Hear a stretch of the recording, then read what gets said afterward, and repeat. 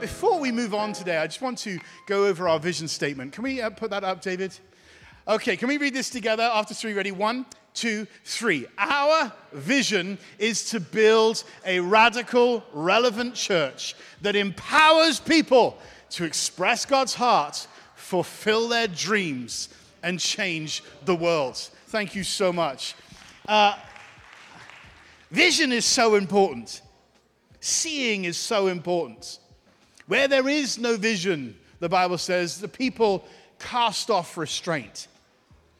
Vision is important. It's important to know what we're doing. And this vision statement is very specific. And it starts with our vision is to build. Everyone say build.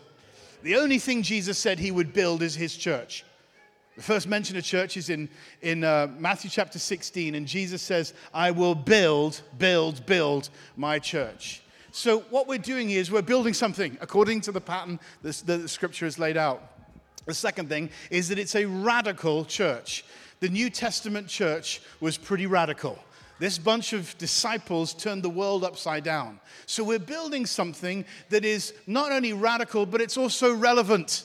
That it's relevant to the world that we live in. The world you can't enter is the world you can't reach. Paul says this, I have become all things to all men that I may win some. So we're building something that is radical, that is relevant, and that empowers people. Everyone say empowers.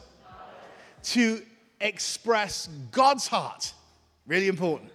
We're empowered to express God's heart. Matthew 6, verse 33 says, seek first the kingdom of God and his righteousness, and all these things will be added unto you as well. Jesus in Matthew 6 taught us to pray, let your kingdom come on earth as it is in heaven. Wherever the will of God is done, there the kingdom of God has come.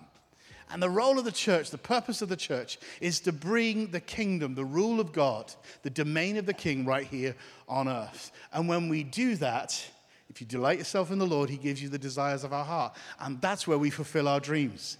And we're about fulfilling dreams. I'm going somewhere with this, and to change the world. We must always realize that God is a big God. For God so loved the world. And so often we can get caught up in the church being something to meet my needs, which produces a consumer mentality, rather than realizing I'm here at this part in history to serve the King, to extend his domain and his purpose on the earth. What local church, like a vehicle of a car, can I get in where I can best use the gifts God has given me to serve that ultimate purpose? And that's our vision statement. Amen? We're going to do something a little bit different today on the whole thing of empowerment. Everyone say empowerment. To empowerment. Our vision is to build a radical, relevant church that empowers people. And I was sitting with some of our younger guys who have three of them have recently come back from Hillsong in Australia. And I had the privilege last week of just taking them away for a night and just hanging out with them and just listening to the strings of their heart play. And I began to ask them questions, and they began to ask me very good questions, very deep questions. And one of them, when I began to ask him about his dreams, it was to teach the word of God, to pastor people, to lead God's people. He was very articulate. I always appreciate when someone can articulate what it is that God has called them to be and do. And so by the end, I listened and I said, great, well, next Sunday, today, I'd like you to take 15 minutes and I'd like you to come and share with Life Church in Geneva, St. Charles, Geneva, and just pour out whatever's in your heart. So church, I wondered if you would honor this man as he comes up. His name is Jacques. I'm not going to steal any of his thunder. I'm going to let him share who he is and his own background, a little bit of his testimony. But today the purpose is to tip up a little bit of what's in somebody else's cup into ours. And then we're going to hear from someone else. So, where's Jacques? Jacques, where are you? Jacques, where are you? Come on, Jacques. Can we give it up for Jacques? Come on, let's honor this man. Bless you, bro. Let me pray for you really quick. Father, we thank you for Jacques. We just thank you for your people. And God, we just thank you that you have given each one of us a song to sing. You've given each one of us a deposit of you that you've given so that we can deposit into your church. And as Jacques speaks, Holy Ghost, I ask that you would anoint him, God, that you would bring clarity to his thoughts. As he pours into us, you would pour into him in Jesus' name. Amen. Jacques. Thank you, sir. How's it going? So before I say anything, can I just place honor where honor is due? And can we all just put our hands together for our awesome pastors, Dan and Fee? Really? Thank you guys so much for your radical generosity. If you guys know them at all, you know that they are just radically generous people in every sense of the word, with everything that they have, with their time, with their finances, with their hearts. So thank you guys. Thank you for who you are. So you're probably asking yourself right now, who is this kid and why does he have a microphone? And to be perfectly honest, I'm asking myself the same question. So if I haven't met you yet, my name is Jacques.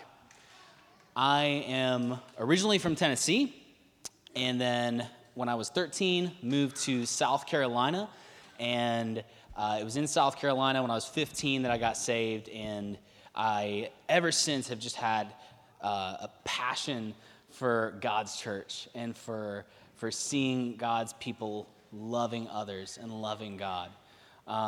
And so that passion, that drive, that desire led me to Bible college in Sydney, Australia a couple of years ago, which is where I met the amazing Fresh and Mr. Joseph Westrich, with whom I now live. And I spent 2 years at Hillsong in Sydney studying. And at the end of those 2 years, I felt really strongly that I wanted to stick around a little bit longer. I felt really strongly that I wanted to work there a little bit longer, spend some time just saving up some money. I mean, Sydney, Australia, why not? So I took the time, and to be able to do this, I would have to go and get another visa. And if any of you have ever dealt with visas, you know they are the devil incarnate. They are terrible. They're so expensive. You don't know if you're actually going to get them. You might get stuck in another country for a while. It's really, really stressful. But to do this, to get another visa to stay and work in Australia, I would have to leave and be in another country to do it. So me and a couple of friends got together and we decided, well, if we're going to have to leave the country, we might as well go somewhere fun. So we decided to go to Bali, Indonesia. If you're going to be stressed out about visas, you might as well be stressed out on the beach about visas. So Hannah Stoles actually told us this great story about Indonesia a couple weeks ago, and we know that she's moving there in the new year. So my friends and I, we pack up, we head out to Bali, Indonesia. We are broke because we have to spend so much money on visas, but we are broke on the beach and we are happy about it. So we're just chilling, we're taking it easy, great Indonesian food, and we've got all these different recommendations for what we should do and what we should check out while we're there. And so we one day we just go out, we go to the beaches, we're all tatty in our ripped up clothes, old shorts, and we hop in an Uber. And we go to one of the places that was recommended to us. It was like this little restaurant that's on like a cliff face. It's really pretty. And when we get there, right, we are in our oldest, most beat up clothes. It's hilarious. We get there and we pull up and we realize it's not just a restaurant. This is like a resort. This is like a really, really nice resort.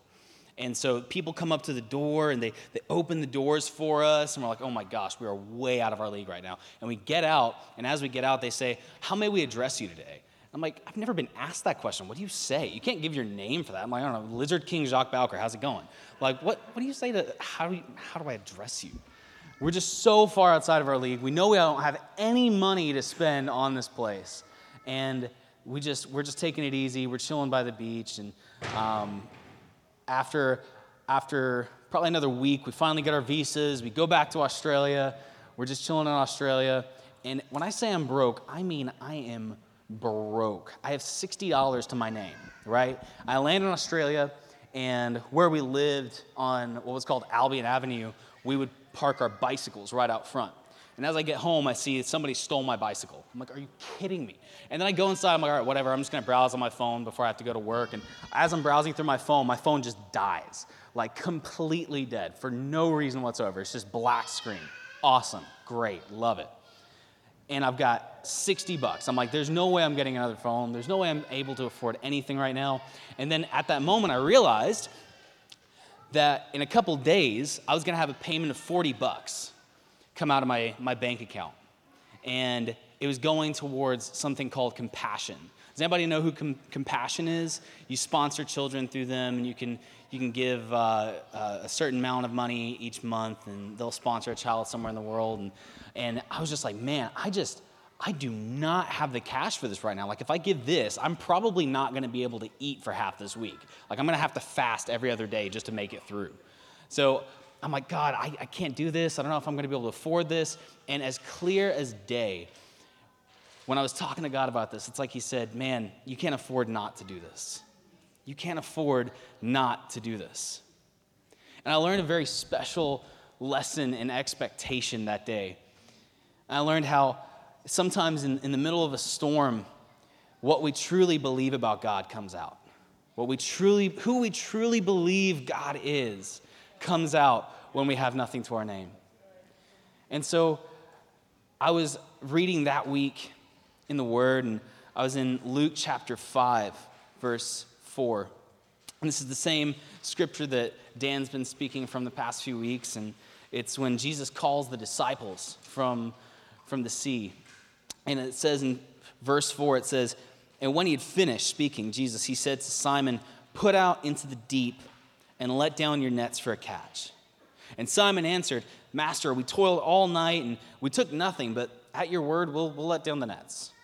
And when they had done this, they enclosed a large number of fish, and their nets were breaking.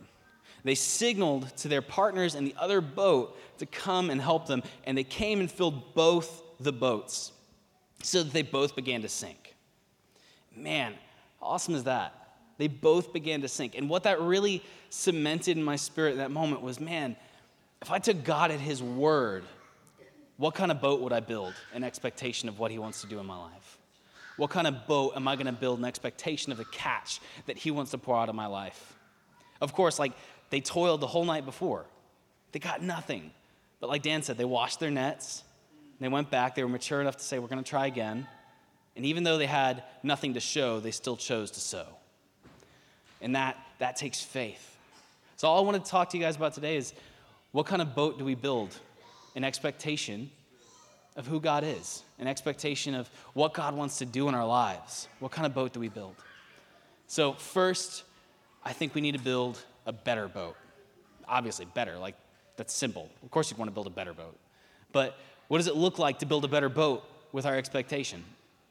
It looks like not having a boat that has holes poked all through it. If you have holes poked in your boat, as soon as waves come, as soon as storms come, you're going to sink. And what does it look like to have a boat that doesn't have holes in it? It looks like finding healing. It looks like giving forgiveness where forgiveness is needed. Because there are few things in this life that will sink your expectation of God quicker than self-perceived unworthiness. If we allow unworthiness to creep into our hearts, if we allow unforgiveness, if we allow hurt to fester, then what happens is our nets break as soon as the catch comes. It's like Dan said, we have to wash our nets. I know some of us go through so much hurt, but it's so imperative to be able to get back up again and to be able to wash our nets again and say, no, I believe. I know I don't have anything to show for it, but I believe that God's going to pour something out. So first, got to build a better boat. Second, you have to build a buoyant boat. Duh. Of course you got to build a buoyant boat. Of course you have to build a boat that floats. You wouldn't build a boat out of stone. You'd build a boat out of wood because it floats. So the question that brings in my mind is, what is the substance of our boats? What is the substance of my boat? What is it that keeps my faith afloat in the good and the bad? What is it that keeps me afloat? And in Hebrews chapter 6, verse 19, the word says, we have this as a sure and steadfast anchor of the soul, a hope that enters into the inner place behind the curtain, where Jesus has gone as a forerunner on our behalf, having become a high priest on our behalf, having become high priest forever after the order of Melchizedek. He is the sure and steadfast anchor for our souls. And if we know who he is, then when the storm comes, we're not going to sink. When the storm comes, we're going to have something that can stay afloat because we've put our faith in the right place.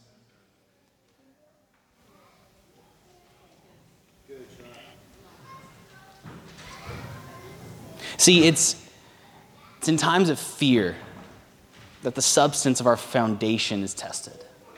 It's in times when you've got $60 to your name and you don't know what you're going to do. You don't know how you're going to eat for the week, and you're being asked to be generous. That's when the substance of our faith gets tested. When we start to really understand what we believe about God in those times.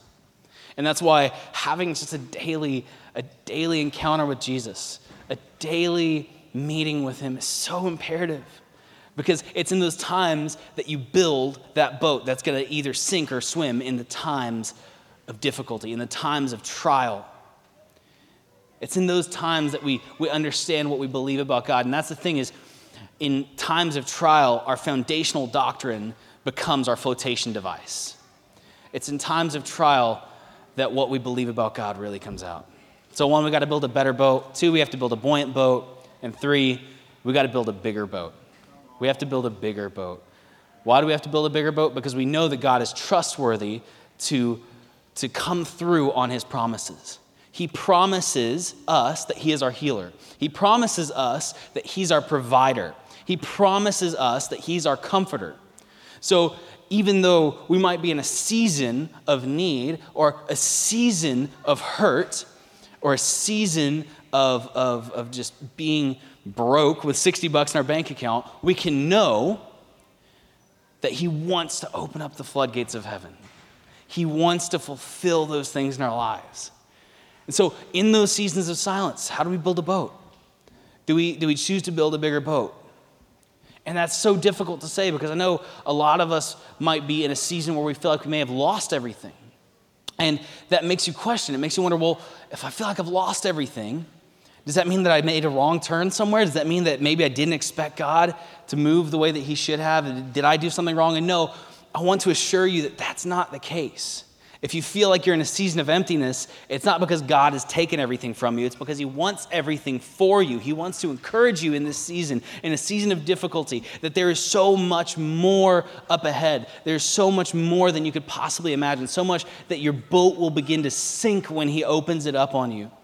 And so in a time of silence, like Noah built a boat for 120 years and people chastised him. How long can we build our boat in the silence and just keep building it bigger and bigger? See, when I had that time that I only had $60 and I had to give 40, I didn't know where my next dollar was going to come from. I had like 2 weeks until I got paid. I was going to have to survive 2 weeks on $20. As a college student, that's not impossible, but it's still not probable and not enjoyable. But I was like, man, no, I believe that God's my provider. I believe that God is going to come through. He's not a liar. He's true to his word. And I chose to give that money. And I want you to hear my heart here. We don't give because we expect God to give back. We give because we know we have a provider. It's not transactional. It's relational. And we know, God, man, I know who you are, and I know you're calling me to be a generous person because that's who you want your people to be. So even though I don't have a lot, I'm going to choose to be that right now. And can I just tell you, the next couple of weeks, the floodgates of heaven opened up. Just one thing after another happened. People I didn't even know were giving me money. People like, I don't know you, but I just feel like I have to give you $30. Like, oh, awesome, thanks. That's like a week's worth of groceries now. That's fantastic. Just out of nowhere. And if I can encourage you around anything this morning, it's just, what kind of boat are we building in expectation of what God wants to do in our lives? He's good to his word. He's trustworthy. He's faithful. And it's worth building a bigger boat. Thanks, guys. Wow, amazing. So good.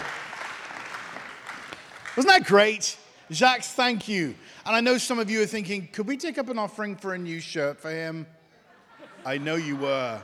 So we're not going to take up an offering, but if you'd like to buy Jacques a new shirt, You can. We had a preacher here once, and he had ripped jeans, and a lady in the church came after and said, "Could we take up an offering? He has holes in his jeans." I'm like, "I think he bought them like that." Like, she's like, "What?" I'm like, "Just doesn't matter." You're very cool, Jack. We know that. Yeah. Are you ready for the next one? This is good. I want to read this scripture. This is actually one of my favorite scriptures in the whole of the Bible. And I think the reason I love it so much is because it says so much about discipleship.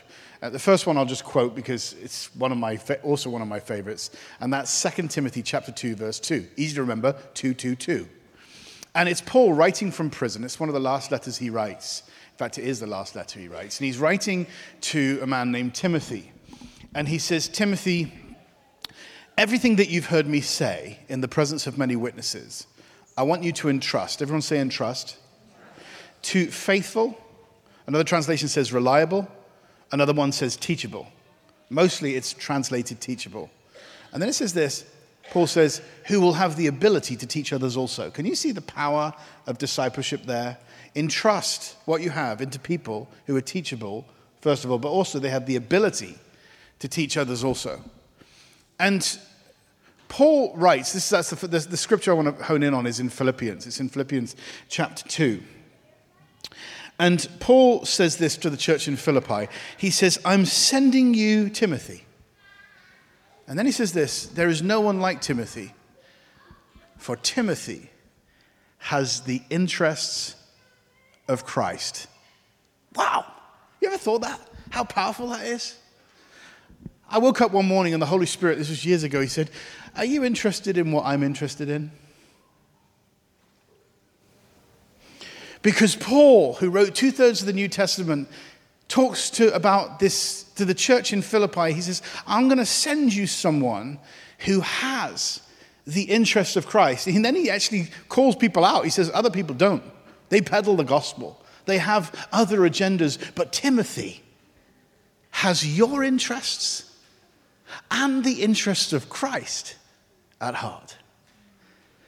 Paul in Corinth says that we're to know no man after the flesh, but after the Spirit. And there's something powerful, and this next person I want to introduce carries those two things. Number one, they have the interests of Christ. And number two, they are somebody that I've got to know after the Spirit, not the flesh. And this person, for those of you who don't know, I'll tell the story very quickly. I was in a coffee shop right at the beginning of a 40-day fast. And I was practicing the presence of God and practicing how to find God afresh every morning. And I got my coffee. I was sitting in a coffee shop, and I opened my hands, and I said, "Good morning, Holy Spirit." And the Holy Spirit began to speak to me, not audibly, but he says, "Will you trust me? Will you follow me?" And I said, "Yes." I said, "I always follow you." He said, "No, you don't." And I said, "Oh, okay, then I'll follow you." And as I was going through this funny interaction with the Holy Spirit, and he said, "I'm not going to follow you. I'd like you to follow me. Will you follow me?" And I said, "Yes, I will." And I began to listen. I listened in on a conversation or bits of a conversation by somebody else who was sitting round the corner from me. And the person that was sitting round the corner from me happened to lead a church several cities away, and someone I'd had a conversation about this man who I'd never met the night before in our home for about literally 5 minutes. And I suddenly realized that this was a divine intervention of the Holy Spirit. That I'm sitting in a coffee shop listening to this conversation or parts of the conversation. And if you remember, I went online to see if this was the same person, and I looked across and I could see his face online. I'm like, this is the same person. And then he got up and he walked out, and I ran across the parking lot and shouted his name, and he didn't turn around, and then he did turn around, and when he did turn around, he said, "How do you know my name?" Well, now I just feel like a stalker. So I'm like, "Oh, well," and he's walking towards me like, "How do you know my name?" I'm like, "Well, last night there was somebody at my house, and they were talking about somebody that was a pastor of a church that lived a few cities away." And I was like, "Oh, that's terrible. Oh." And I went to bed feeling sad, and I went to the coffee shop and opened my hands. I said, "Good morning, Holy Spirit." And the Holy Spirit said, "Will you trust me? and will you follow me? And I said, yes. And I said, I always follow you. He said, no, you don't. And I said, yes, I do. He said, no, you don't. I'm not going to follow you. Shh. Then I listened, and then I saw this person, and it was you, but you didn't know me, and I didn't know you. And then you started to talk, and then I went online, and I saw your face, and I saw it was you, and the Holy Spirit said, get up and follow him. So I got up and followed you, and I shouted your name, and here we are.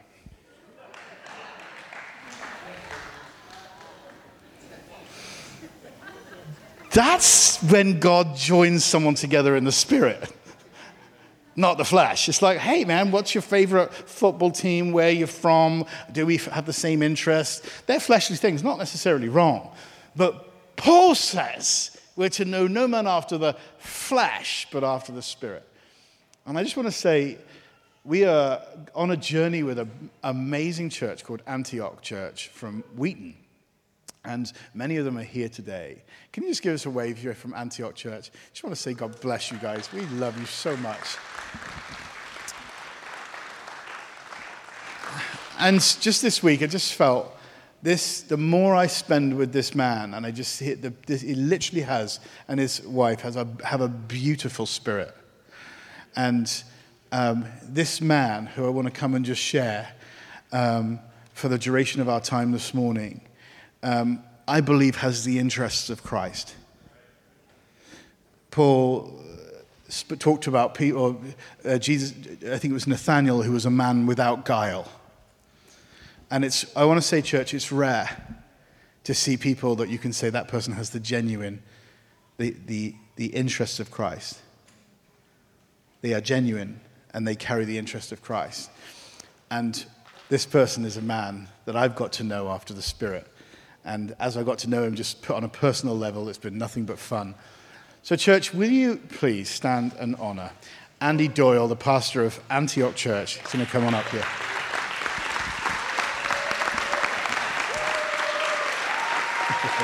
Love you, bro.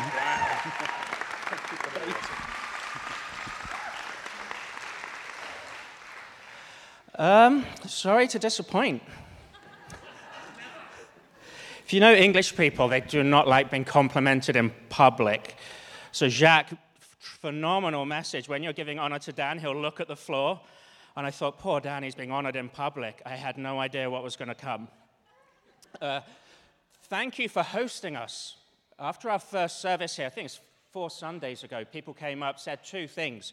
God is really in this. And the second thing they said was, you sound really different from Dan.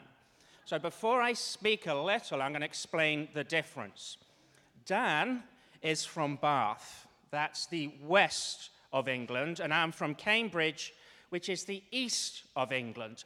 Bath is very, very famous in Europe. Its whole heritage is the Roman Empire. Let me hear you say that, church. Say Roman Empire. Thank you. Cambridge is famous for the Christian Reformation. So can we all say that, church, after me? Say, Christian Reformation. Christian Reformation. Thank you. Please don't let that be the only thing you remember.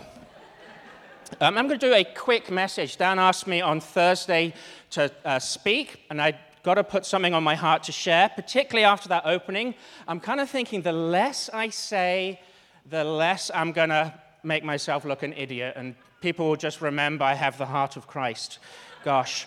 So I'm going to talk about grace. 3 types of grace have been very, very prevalent to me this year. So each different year, you go on this Christian journey. And just as you grow in your faith, it's almost like you need different pairs of shoes as your feet grow. I have come to a certain stage of my faith. I've been saved since 2003. I'm just learning a lot more about the Christian faith, particularly about grace, particularly about the family of God, and how it's the kingdom of God so much more important than the local church, how it's others are so much more important than ourselves. And so I want to share that. So very quick testimony. So grew up in Cambridge, loving parents. I was raised as an only child. My 2 sisters weren't happy about that. Sent to boarding school.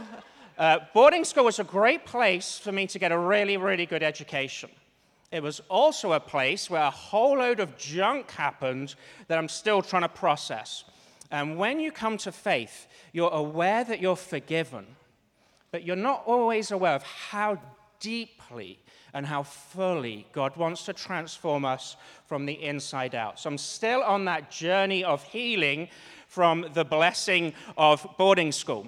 But what it did, as soon as I kind of left boarding school, I went to high school for a couple of years, I went all out into a hedonistic lifestyle. And that meant by the age of 26, I was addicted to a whole manner of different things. Some people are addicted to different stuff. I was a poly-substance abuser. That means you just use everything. Everything. And you do it over like a 3 or 4 day period. You taper off on one, add a different one. And my life was awful. Like, I look in the mirror and think, I do not like who I am. Like, at no point when I thought I'd self-medicate did I think I'd end up who I was. But when you end up in that place, it's horrific. Now, I've since learned that the Bible says if you're lost, here's a biblical theology of being lost. You're blind, bound, condemned, helpless, hopeless, and leaning toward hell. And I was feeling that a lot more than probably people that hadn't quite gone down that hedonistic path as I had.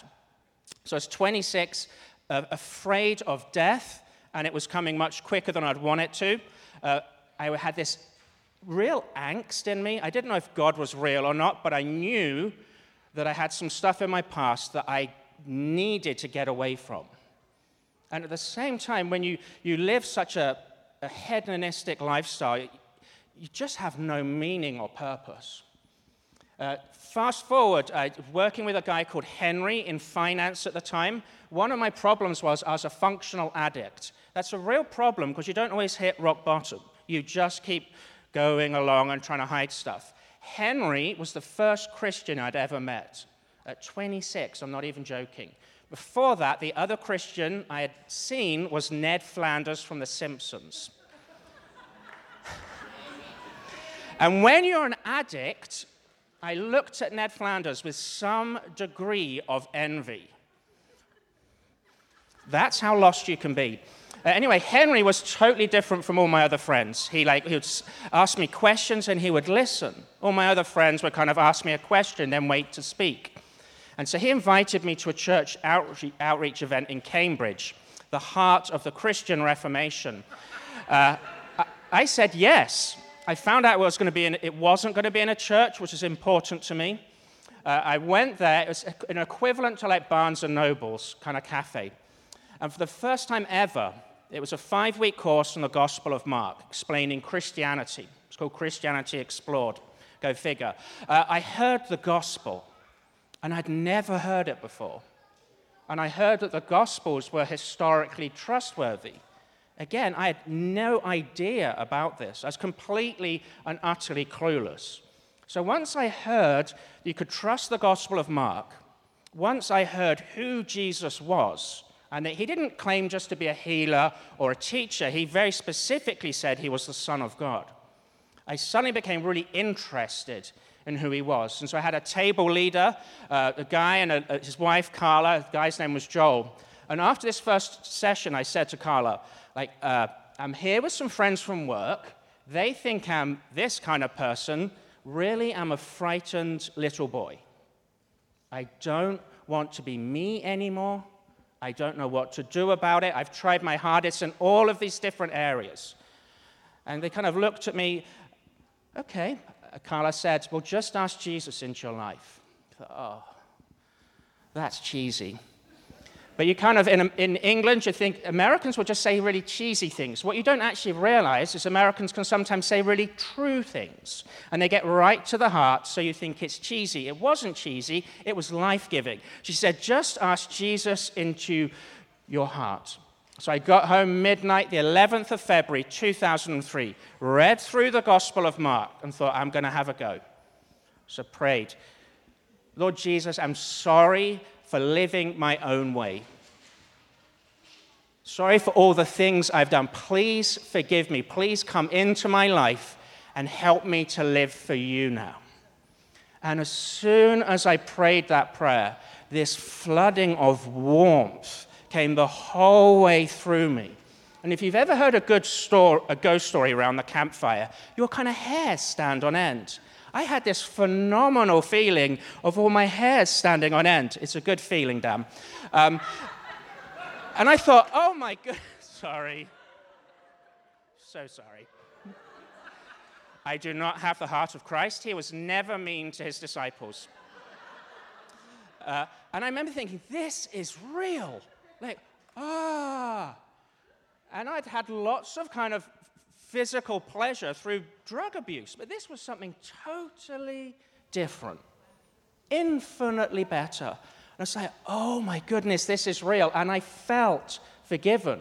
It wasn't just a concept that I had to believe in. It was, this is real. And I realized then that you get grace from God. It's forgiving grace. And an acronym for grace is God's riches at Christ's expense. God's riches at Christ's expense. So because Christ died on the cross, you have complete forgiveness of your sins. Every sin in the past, every sin in the present, and every sin in the future. And not only are you forgiven, but you have a full living relationship with the God and King of the universe. And there is a future existence with him, where it won't just be us walking by faith and by hope, but we'll be with him. And all of these former things have passed away. So I found out that there's forgiving grace, and with forgiving grace comes peace. You'll often see in the Gospels, and also Jesus says that he comes to bring peace. You'll see the Apostle Paul says it in lots of his letters. Reading Colossians this week, the first thing he says is, grace and peace to you from our Lord Jesus Christ. And those are the foundational aspects of our faith. So I realized, scared of death, I was given life. Aware that I was unforgiven, I was given forgiveness. And this meaningless life, suddenly I was given purpose. Cut a whole lot out there. Let's go to this year. In different journeys on the Christian life, you go across different bits of terrain. The Pilgrim's Progress is such an accurate description of the Christian life. There's times when you're running downhill. There's times where it's kind of a bit slippy. There's times when you're walking uphill through the valley of the shadow of death. And you are trusting that God hasn't forgotten about you. That was a little bit like this year. In fact, my most despair-filled weekend, some crisis was happening in our church. I'm not going to go into detail. That was when Dan reached out to me. That's when I met him outside the coffee shop. And in the absence of God, when you call out to him and he just doesn't seem there, I'm not sure all of what Dan said. I do remember asking him which football team he supported. So he was in the spirit, I was in the flesh. What I walked away with was, we are not alone. It's going to be okay. That provider, that God knew everything. And at just the right time, just connected Antioch Church to Life Church through connecting Dan to me. And I just knew, and that's the grace of family. We have forgiving grace, but before we get to heaven, there's family grace. And I commend you, the big thing about Antioch is we're a family, and we pursue the presence of God. And coming here, that is so evident that you're a family. Dan's leadership is he's a cup. Different people are able to use their gift. He's not a cap. And the presence of God is strong. I spoke to Johnny at the beginning of the service. He goes, how are you doing? I said, I feel a bit bleh. I've been ill this week, and then when you get ill and you have man flu and no one's paying attention, you just take it wherever you go to get some sympathy. And he goes, well, you're at the right place. As soon as the worship started, there's no better place than you can be in the family of God, Like, this is what you most need. And the spiritual attack is, this is what you should take a break from. You're feeling a little bit under the weather? Go and watch the Bears game. That'll make you feel fantastic. Okay, so there's the family of grace. It's where we don't do the Christian life alone. The Apostle Paul, the writer of Hebrews in the letter to the Hebrews, chapter 12. Now, my church have heard me say this before. It talks about the race of life, like how you get through the race of life. I'll just read some verses. I'll read verses 1 to 3, and then 11 to 13. It says, therefore, since we're surrounded by such a great cloud of witnesses, let us throw off everything that hinders and the sin that so easily entangles.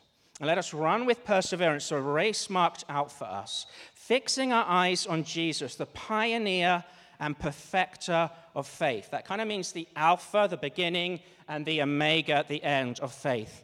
For the joy set before him, he endured the cross, scorning its shame, and sat down at the right hand of the throne of God.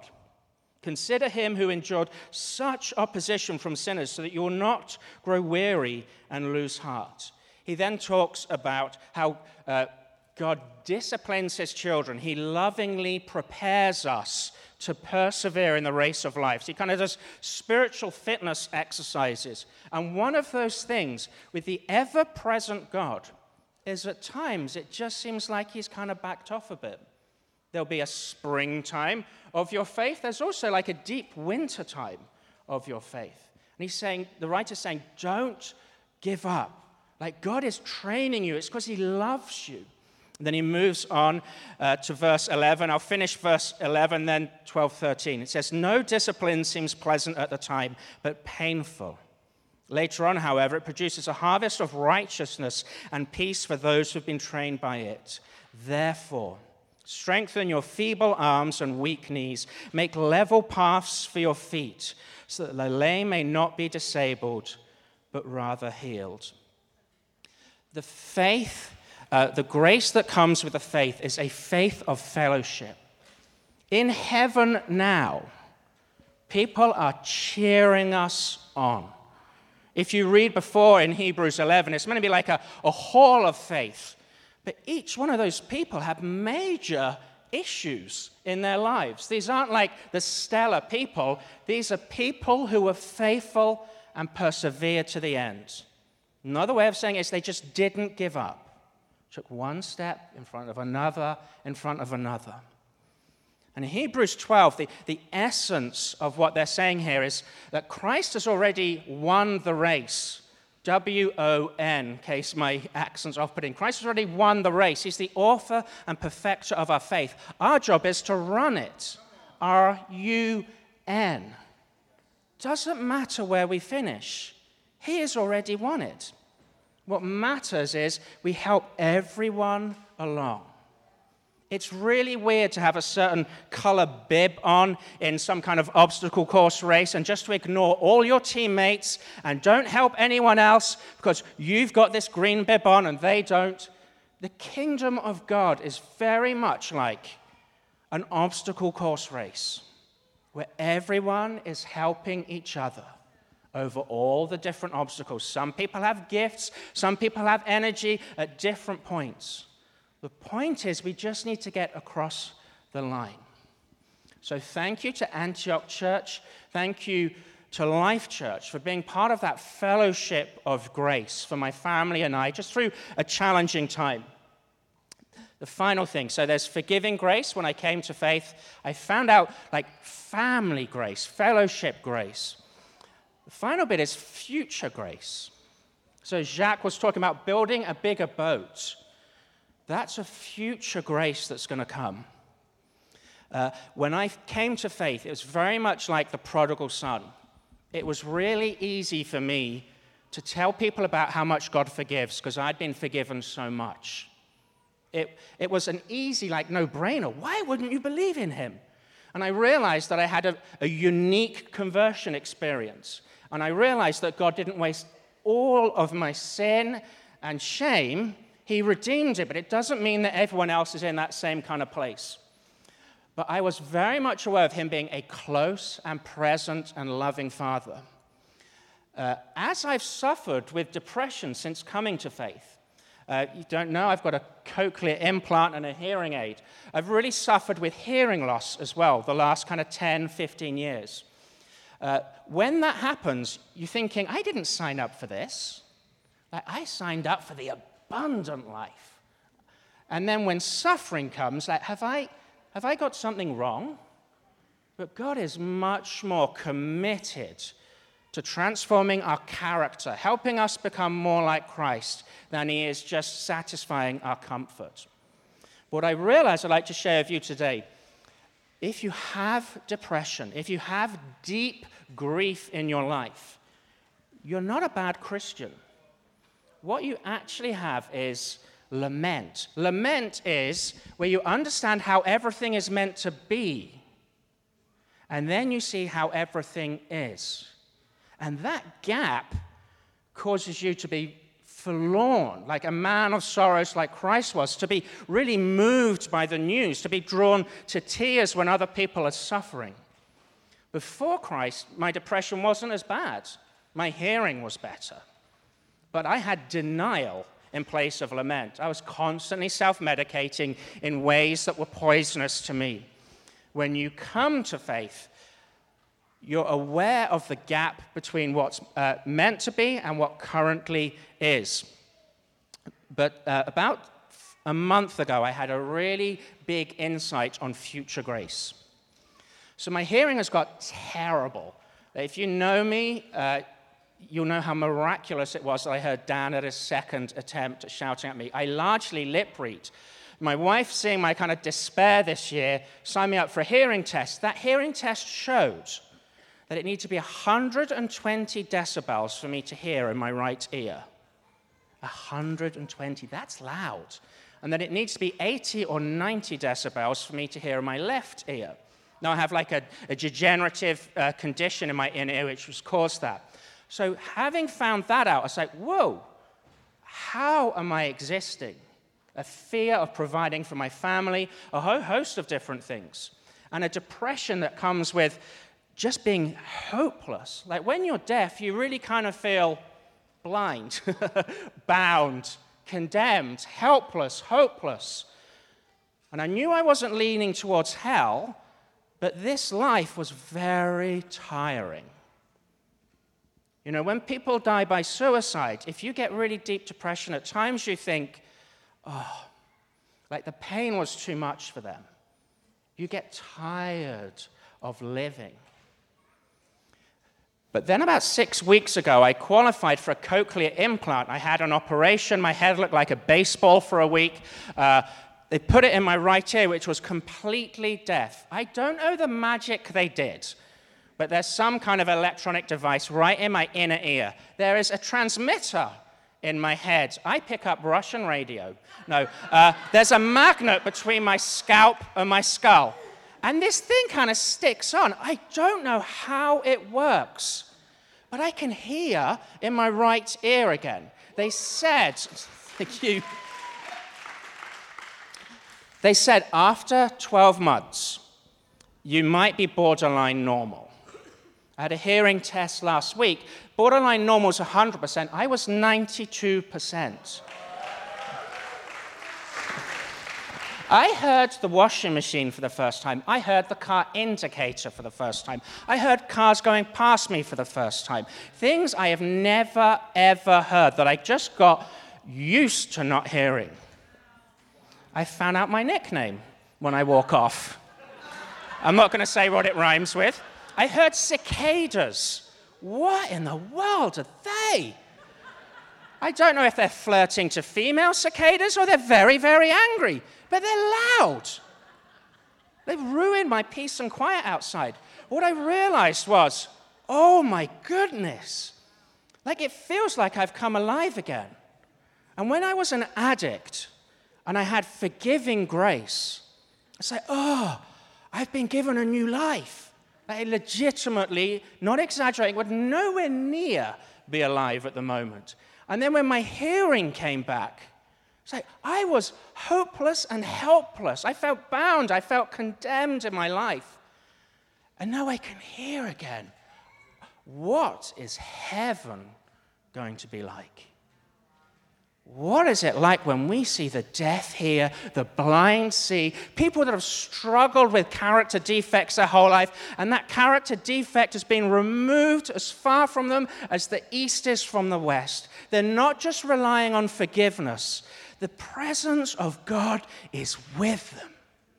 No more faith, no more hope, an eternity of love. I had a foretaste of that, and I'm still enjoying a foretaste of it with my cochlear implant. I am well aware that people in different countries at different times have not got a cochlear implant. It doesn't mean that God doesn't love them. Their future grace is going to happen when we meet him face to face. What I would love to do, if someone could come up and, do you say noodle? We don't have a keyboard. Will, thank you. You know it's fall. Here's a better indicator of when it's fall. Guys wear shirts with crosses on, those kind of checks on them. I tried one on this morning. My belly looked too big, so instead I went for an oversized jacket. If you buy those shirts from Walmart, they are cheap. You put them in the tumble dryer. It looks awful, but Will is looking fantastic. Dan is looking lovely. Yep. What I'd love to do is offer us like a time of ministry, whether it's forgiving grace you need, whether it's like the family of grace, or whether you need your hope rekindled for the future grace. I would love you to come up and receive prayer. I'm going to ask, if you're a leader at Life Church or Antioch Church, or you have a passion for praying for people, will you come and stand up at the front, please? We would love to bring you into the presence of God. Sometimes he heals miraculously. Probably has the ability to a lot more than we give him. Other times he gives us enough grace to see us through. So we're going to ask Will to noodle for us or play the strings. I'm going to pray for God's presence to be among us, and I'll hand it over to Dan to close out in a few moments. Okay, I'll close. Father God, we come to you now, needing that touch of you in our lives. Lord, there's that enjoyment of spring season in our lives, Lord, and then we move sometimes to a winter time. We need your grace. We need your peace to descend upon us. Lord, help us to be that grace as a family as we pray for one another. Lord, I pray that people would come forward that have a disability. Lord, they just feel less able-bodied than other people. Pray for people to come forward that struggle with depression, Lord, that struggle with anxiety, who struggle with a sorrowfulness in their lives. And Lord, I pray you speak even now to each person here, letting them know which part of their life where they think it's impossible, that you will make possible and probable and then certain. Lord, we worship you because you are worthy of worship. Thank you for grace. Thank you for peace. In Jesus' name.